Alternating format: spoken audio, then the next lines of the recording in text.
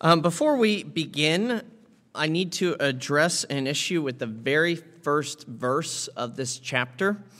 Because as you have your Bibles open and you look at it, unless you're looking at an ESV, you very quickly will get confused when you hear me reading from the ESV, because every major translation says something pretty different. And so rather than distracting us from the reading of the chapter and the sermon after, I want to just deal with it up front. Here's what the ESV reads.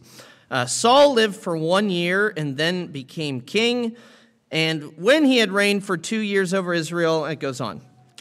Here's the King James Version, or the New King James, both have this.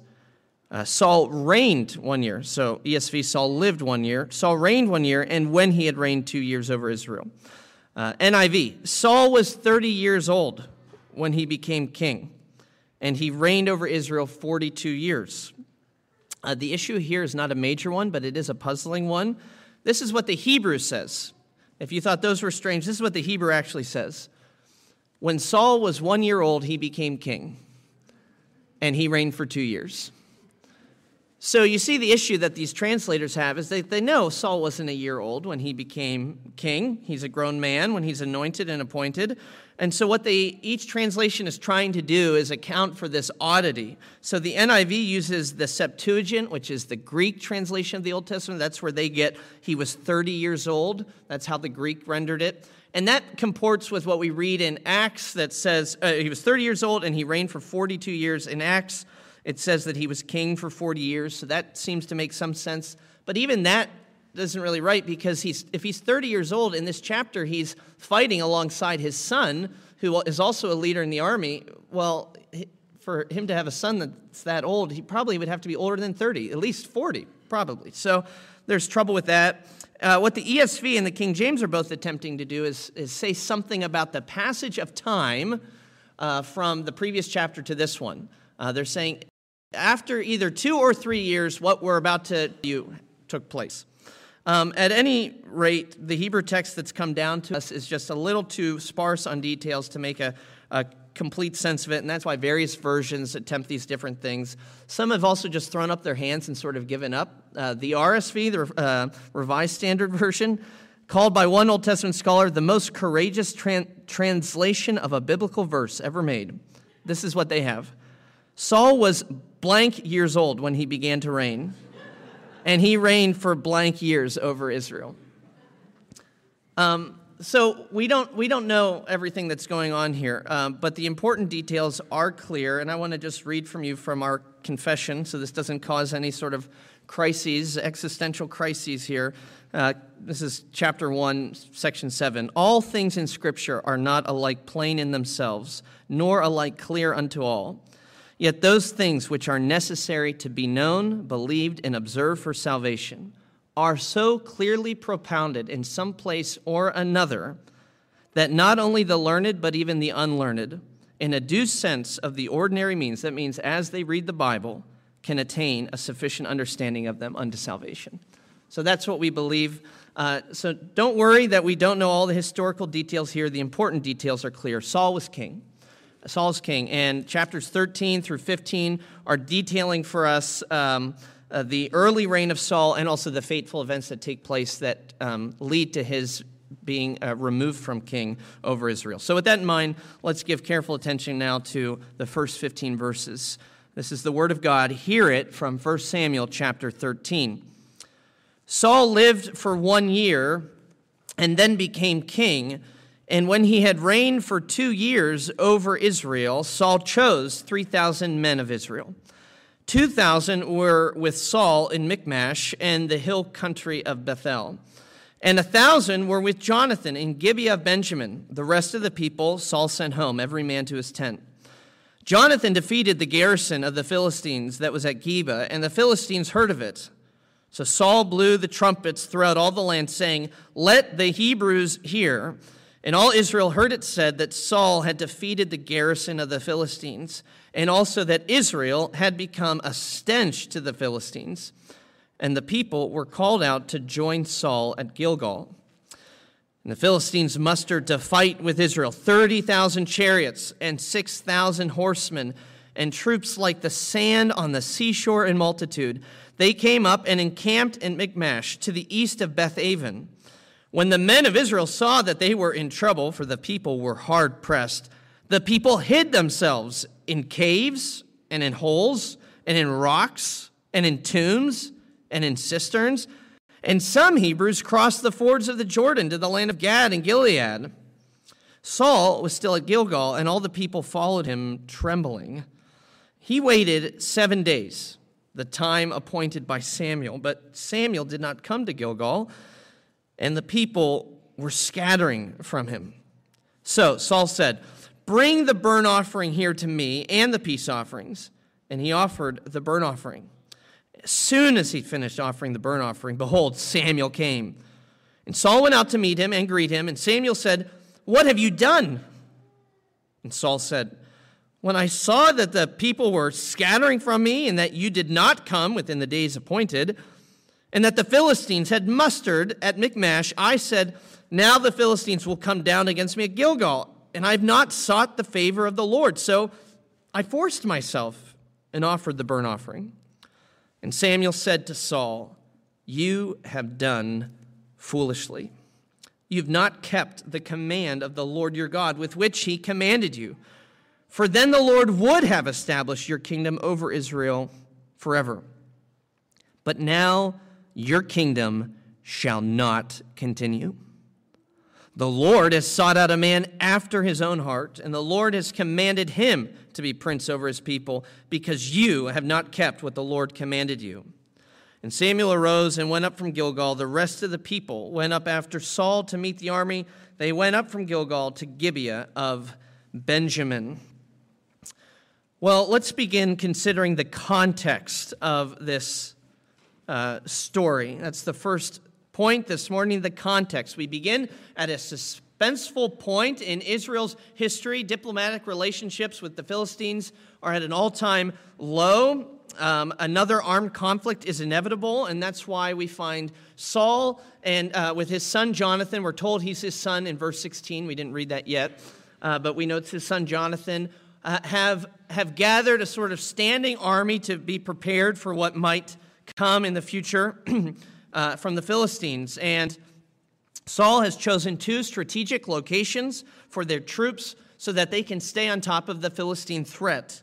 And it's Jonathan, actually, who takes the bold initiative and actually launches an offensive against the garrison of the Philistines in the region of Geba, also known as Gibeah. And that's about 5 miles north of Jerusalem, so not very far away from what will become the capital of the kingdom. And although earlier in the chapter, Saul was pretty picky about his selection of who would be in his standing army, right? He gets 3,000 men. He sends everybody else, "You can go home. We got what we needed." You notice after Jonathan makes this attack, he now sounds the alarm. This is verses 3 and 4, for everybody to come out and to fight, because he's anticipating, and rightly so, that the Philistines aren't too happy, and they're probably going to launch some sort of counterattack, and boy, do they. Look at verse 5 again. "And the Philistines mustered to fight with Israel 30,000 chariots and 6,000 horsemen and troops like the sand on the seashore that cannot be numbered." This is not subtle statecraft, right? This isn't, you did something that we don't like, so, we're going to take out one of your diplomats with a drone strike, something kind of just, a tit for tat kind of thing, equal response. No, this is meeting Jonathan's action with overwhelming force, right? This is shock and awe, and it seems to work, because what do we read in verse 6? "When the men of Israel saw that they were in trouble, for they were hard pressed, the people hid themselves." It's actually kind of pathetic, right? They're clawing into holes in the ground, and they're opening up tombs. They're hiding amongst skeletons and in cisterns and these large water jugs. And some even, it says, crossed the Jordan River, which is not an easy thing to do. And they found the fords, and they crossed over, and they got out of Israel. They went over to the land of Gilead. Where's Saul during this time? Well, look at verse 7. "Saul was still at Gilgal, and all the people followed him," that is, all that were left, followed him, and they're trembling, they're afraid. And it says he waited there 7 days, the time appointed by Samuel. What's that referring to? Why is he there for 7 days? What's this time appointed? Well, let's turn back to chapter 10. Turn to chapter 10, which we looked at 2 or 3 weeks ago. Chapter 10 is where Saul is anointed to be king privately by Samuel. And if you remember, Samuel gives him 3 sort of bizarre signs. He gives him these weird things that are going to happen. You're going to run into these people at this time, and you're going to see this and that. And if these things happen, that's the proof that you really are to be king. And when those predictions come true, he's to know that now he's in charge. And then in verse 7 of chapter 10, this is the instruction he received. Now, when these signs meet you, when they occur, do what your hand finds to do, for God is with you. Then go down before me to Gilgal, and behold, I'm coming down to you to offer burnt offerings and to sacrifice peace offerings.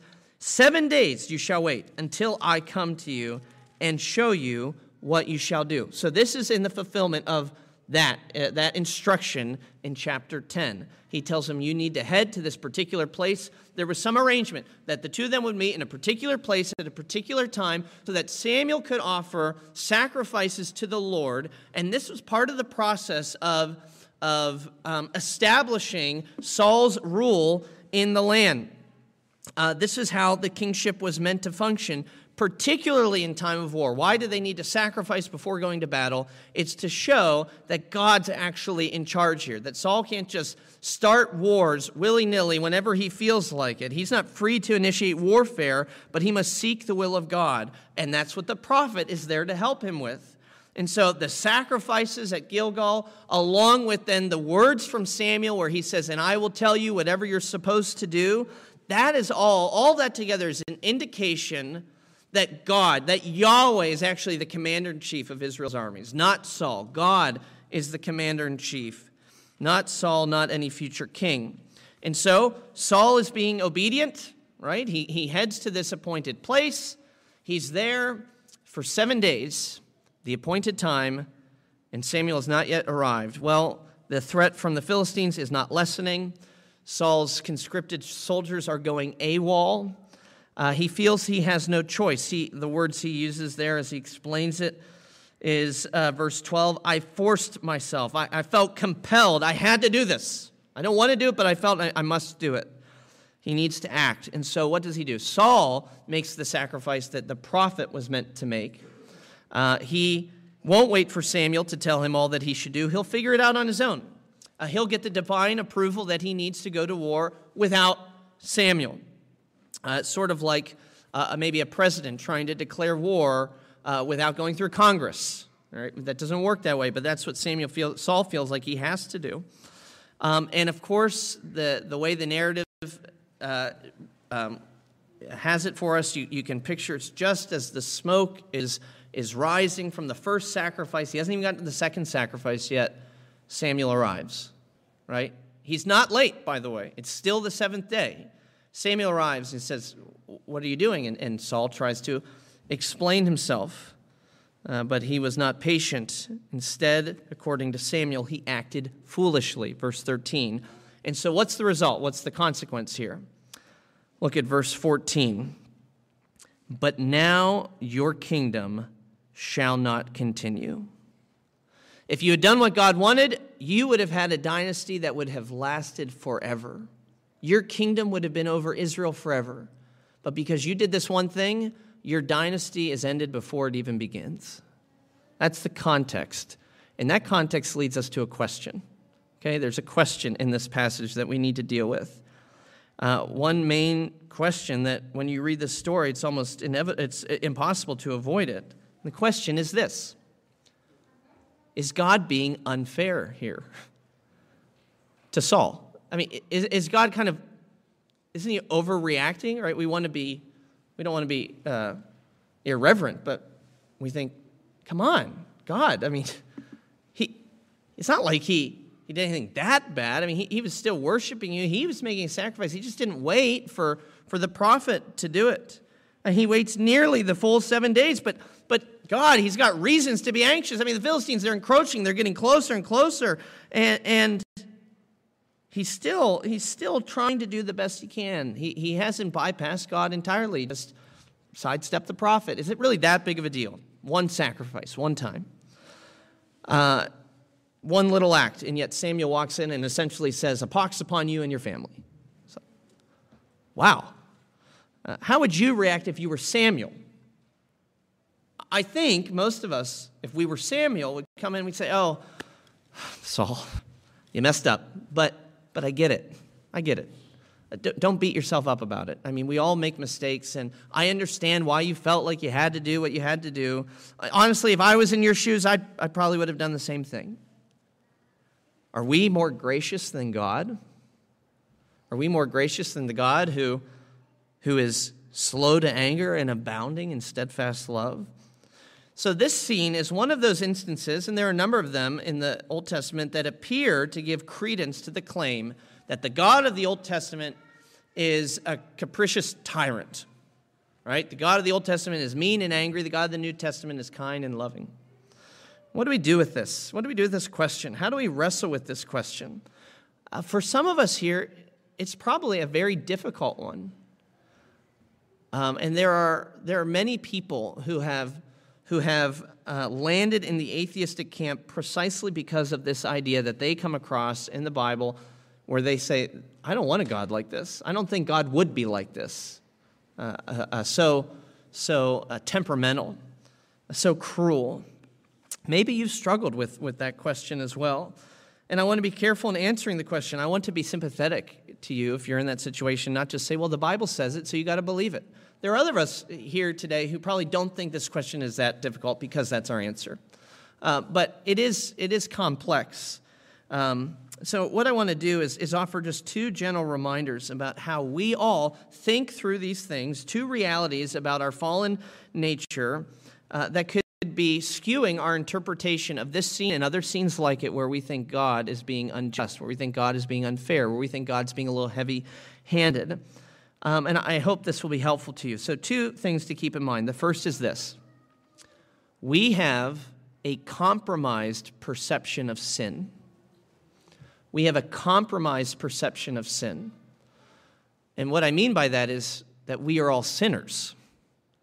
So we're compromised in a twofold sense. In the one sense, sin affects our intellectual faculties, so we can never evaluate things perfectly. We can never know all the facts, and even if we could, we can never evaluate them perfectly. So we're compromised in that sense, but then we're also compromised in this sense.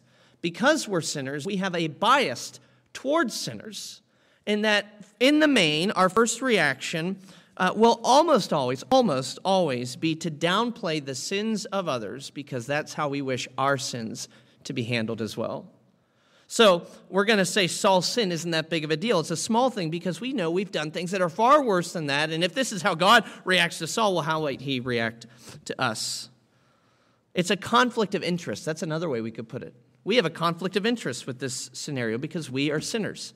You know, one of the things that made the O.J. Simpson trial so sensational was the fact about of the judge that presided over the case, Lance Ito. Lance Ito was a fair judge. He had a good record and all the rest. But in this particular instance, the thing that made things difficult was that his wife held a high position in the LAPD, the very people that were investigating and bringing evidence and charges in the case. And so there were people who were critical, I think rightly so, of Ito, arguing that his connection to the LAPD compromised his impartiality. After all, how could you go home every night to a wife that you've upset or potentially made her life very difficult at work because of the way you've ruled in a certain way in the case? So what happens when you have a conflict of interest? Even in the best of us, it brings about confusion, never clarity. And that's what sin does to us. It brings confusion, not clarity. And here's one of the ways that confusion comes up when we say this kind of thing. Oh, it was just a little sin. There's no such thing as a little sin. But we talk about it a lot, don't we? We say that. If not to others, we say it to ourselves. We assure ourselves with thoughts like this: well, at least I didn't do blank. Or we say, according to this scene. Well, it's not like Saul murdered and pillaged an innocent village. He offered up a sacrifice before God just before the prophet got there. I mean, it's a little infraction, such a little thing. But here's how sin works. Sin is an outward action that reveals an inward corruption, and that inward corruption is often far more sinister than we would care to admit. Because what was Saul actually doing? To bypass the prophet was actually to ignore God's word. It was to try to live life apart from God's commands and instruction. And that's what Samuel calls him out on. Look at verse 13.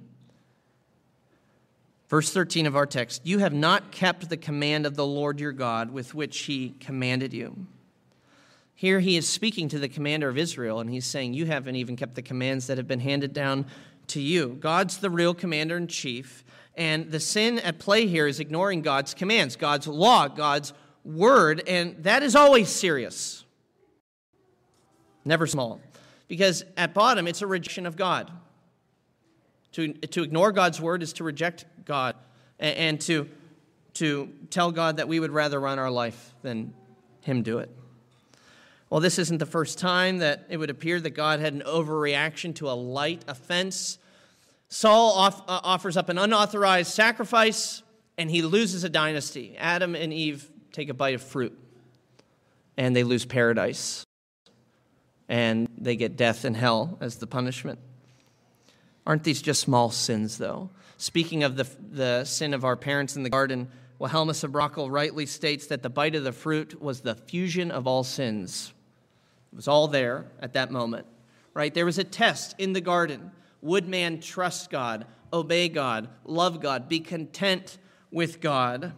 A bite is a small act. I get it. That is a small act. But disbelief, rebellion, and treason is not a small act. And that's what their sin was, and that's what every sin is. And that's why we have Catechism question 84 of the Shorter Catechism, 84. What does every sin deserve? Every sin deserves the wrath and curse of God, both in this life and the life that is to come. Every sin, not just the ones we all agree are bad, but even the ones we don't think twice of. And the reason we don't think twice of them is because we're sinners, and we live in sin, and we're compromised because of that. We become desensitized to it. John Wesley, the great Methodist preacher, helps correct our thinking. This is what he says, speaking of the sin of Saul. He says, it was not little. Disobedience to express command, though in a small matter, is a great provocation. And indeed, here it is. Listen to this. There is no little sin because there is no little God to sin against. That's it. That's it. And he's going to say, in general, what to men seems a small offense, to him who knows the heart may appear to be a heinous crime. We are taught hereby, in 1 Samuel, how necessary it is that we wait on our God continually, for Saul is sentenced to lose his kingdom for want of 2 or 3 hours' patience. There is no little sin because there is no little God to sin against. So this scene is not meant to minimize Saul's sin. It is meant to magnify and maximize Saul's God, his holiness, his glory, his perfection. This is meant to course correct our thinking and to see sin for what it really is, a terrible affront against the majesty of our Maker. And it's hard for us to get there because we have a compromised view of sin. But there's a second thing that makes this difficult. The first is that we have a compromised view of sin. The second is that we have a cheap view of grace. A cheap view of grace. What I mean by that is we don't take sin seriously because we presume upon the forgiveness of God. We tell ourselves that sin I've committed, that little transgression, losing it on the kids, or maybe being short with my spouse, or cheating on a test, giving into secret lusts, looking at pornography, being filled with pride, whatever it is, that's what God's here for, to forgive me of these kinds of things. So, I don't sweat it. It's God's job to be gracious. True or false? Is that God's job to be gracious? You don't need to answer out loud. Because it's something I really want you to think about and maybe even wrestle with. That's a hard question. And it's not a gotcha question. It's a hard question. Is that God's job to be gracious? We need to be careful here because the Bible at times would seem to suggest it is God's job to be gracious. Think of the number of times we find people praying in the scriptures for forgiveness by saying something like, "For this is who you are, and this is what you do." This is how Moses prays when Israel's about to be annihilated. Numbers 14, 17 and following. "Now please let the power of the Lord be great as you have promised, saying, 'The Lord is slow to anger and abounding in steadfast love, forgiving iniquity and transgression. Please pardon the iniquity of the people,'" because this is what you've said. Here's the key. There is a big difference. There's a big difference between pleading upon God's character and presuming upon God's character. There's a difference between pleading upon it and presuming upon it. The former takes faith. The latter takes none. When we think of sin as no big deal because God's in the business of forgiving, we are forgetting what forgiveness costs. Forgiveness is free for us. It is not cheap for God. Think back to that first sin. She took and ate, right? That's the language in Genesis 3 of Eve, the apple. Think about that scene, and we would all do to remember and perhaps even memorize the great words of Derek Kidner, Old Testament commentator. This is what he says about that. "She took and ate. So simple the act, so hard its undoing. God himself will have to taste poverty and death before take and eat become verbs of salvation." That's what forgiveness costs. God himself will have to taste poverty and death before take and eat become verbs of salvation. God forgives sin for nothing less than the death of his son. Do you realize that? I think many of us intellectually, we understand that, but operationally, sometimes we act like a quick prayer or a sign of contrition is all it takes. That's a cheap view of grace. It shows we don't understand what it takes for the burden of sin to be lifted, for the debt of sin to be paid, for the curse of sin to be canceled.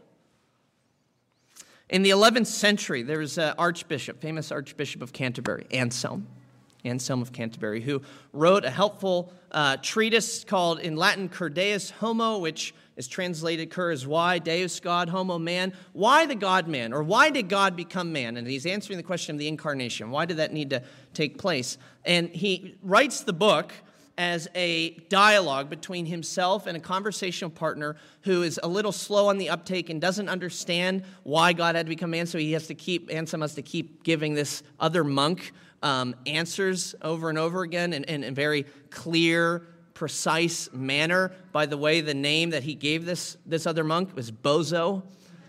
That is actually where we get that name, Bozo the clown, or if somebody does something silly, or Bozo. That's from Anselm of Canterbury, because he's got this character who just can't get it. And I want to read a section from it. Listen to this exchange they have. Anselm: "Tell me then, what payment do you make God for your sin?" Bozo: "Repentance, a broken and contrite heart, self-denial, various bodily sufferings, pity in giving and forgiving, and obedience. That is what payment I make to God for my sin." Anselm: "Well, what do you give God in all of these? Like, what's God getting out of it?" Bozo: "Do I not honor God when for his love and fear and heartfelt contrition I give up worldly joy and despise, amid abstinence and toils, the delights and ease of this life, and submit obediently to him, freely bestowing my possessions and giving to and releasing others?" He's saying, isn't that a good thing? Do I not honor God in that? And Anselm says, yes, when you render anything to God which you owe him, irrespective of your sin, you should not reckon this as the debt which you owe for sin, because you owe God all of these things already. That's what he says. But you owe God every one of those things which you have mentioned. But then Anselm does something brilliant. He says, let's just pretend, though, you don't owe God obedience and giving up worldly joy for him and love and all these things. Suppose that you did not owe any of those things which you've brought up as a possible payment for sin. So let's inquire whether that could satisfy for a sin, even a sin so small as one look contrary to the will of God. So do you see what Anselm's asking? Let's say you don't already owe God these things. Would they then be payment for something like you just disregard God one time? And here's what Bozo says. Did I not hear you ask it? If you didn't put it to me, I should have thought that a single repentant feeling would be enough to pay for my sin. a single repentant feeling. And here's Anselm's answer, and it's very famous. He says, you have not as yet estimated the great burden of sin. You don't get it. You don't get it. And likely the same could be true of us, that we have not yet estimated the great burden of sin, or some translations have it, you do not yet understand the exceeding gravity of your sin. We think it can be paid by a single repentant feeling. And we forget that grace does not come cheap. It comes at the cost of the death of the Son of God. So those are some things for us to consider as we struggle with this idea of God's reaction to what we might think are small sins. But again, there's no small sin since there's no small God to sin against. Now, with all that being said, we're not meant to leave this passage and think it's devoid of God's mercy, devoid of God's grace. Far from it. There is actually the promise of a coming Savior here, and we're going to conclude with that now briefly. We saw the context of the passage. We dealt with the question that's in there, but now see the Christ that is in this text, and it's in verse 14. Your kingdom shall not continue, Samuel says to Saul, for the Lord has sought out a man after his own heart, and the Lord has commanded him to be prince over his people, because you have not kept what the Lord commanded you. There's this repeat of this word command throughout the section. Saul, the commander, did not keep the commands he was commanded, so God is commanding now a new man who will keep his commands. Who could it be? Well, how is he described? He's described as a man after God's own heart. Now, that has a twofold meaning. First, on the one hand, it means it's the man that God wants to choose. This is the man that my heart is drawn to. It's as though God's saying that through Saul, he's saying this through Samuel, that you all wanted a king like the nations, and so that's the king I gave you. It was the king after your heart, the one you wanted. Well, look how that worked out. Now I'm going to choose a king, not by your coercion, but a man that I desire, a man that I will choose freely. And this is David. The New Testament tells us that. Paul preaches in Acts 13:22, and when God had removed Saul, he raised up David to be their king, of whom he testified and said, I have found in David, the son of Jesse, a man after my own heart, who will do my will. But after my own heart, after a heart, that actually has a second meaning. So first it means the one I freely choose, but it also means according to God's ways, right? We say of a son, he takes after his father. That means he walks like him, and he talks like him, and he acts like him. God is after the one who will exhibit his heart and his character and his perfections. Well, David does that in some measure, in some important ways, but not perfectly. In fact, David is going to sin in greater ways than Saul ever did, at least as are recorded for us in the Scriptures. Now the question is, why doesn't he get the kingdom removed from him? And we'll get to that in later sermons. We'll just say now that has everything to do with God's grace and also David's repentance when his sin is confronted before him. But the point is clear. David can't be this one. So who is it?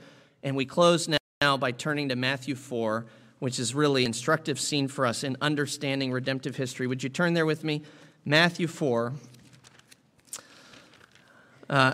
Here we see how all of God's promises, even this one in 1 Samuel 13, they find their fulfillment in Christ. This is the temptation of Jesus in the desert by the devil. And we're looking at the final temptation, chapter 4, verse 8. And notice what the devil is tempting him with: kingship. The devil took him to a very high mountain and showed him all the kingdoms of the world and their glory. And he said to him, all these kingdoms I will give you if you will fall down and worship me. Then Jesus said to him, be gone, Satan, for it is written, you shall worship the Lord your God, and him only shall you serve. There it is, friends. This is what God has been after. A him only shall you serve kind of guy. And here we find it not in David, not in Solomon, not in Hezekiah, not in Josiah. We find it in Jesus Christ. Go back the whole way to the beginning. Adam was tested. Will you love me? Will you say, him only shall you serve? He was tested in the garden. He failed, and he loses paradise. Saul is tested at Gilgal. He fails, and he loses his kingdom. Jesus is tempted in the desert, in the wilderness. He's tempted with the kingdoms of this world. And he passes the test. He passes the test, and he earns kingdom and a paradise. He earns a kingdom that's not of this world. He earns a forever kingdom. Friends, he wants you to share that with him. You don't need to earn it, but he wants to give it to you. He wants you to come into it and enjoy it with him. And even he wants you to reign there with him. How can I do it, Pastor? You recognize your sin for what it is, and you recognize the Son for who he is. You come to him in faith, and you find that all of God's promises have found their yes in Jesus Christ. He is the King that's been promised, the one who will serve God alone. I want you to leave today with the hope that 1 Samuel 13 was affording the ancient Israelites, because, their hope was tied to their king, and their king's going to fail. But here in this promise, they are being assured by God. It's as though God is saying to them, there is a king who will live for you. There is a king who will do all that I ask, and there's a king who will not sin, not even a little. And God is saying to Israel, have hope, take heart, that king is coming. And I say to you today, have hope, take heart, the king has come. Let's pray. Father, we ask that you would, by your Holy Spirit, take the words that we have read and that we've heard, and that we trust that you have used, and that you would write them upon our hearts, that we would not forget what we've learned, that we would see Jesus as the King that we all need, and that we'd bow before him. We prayed in his name. Amen.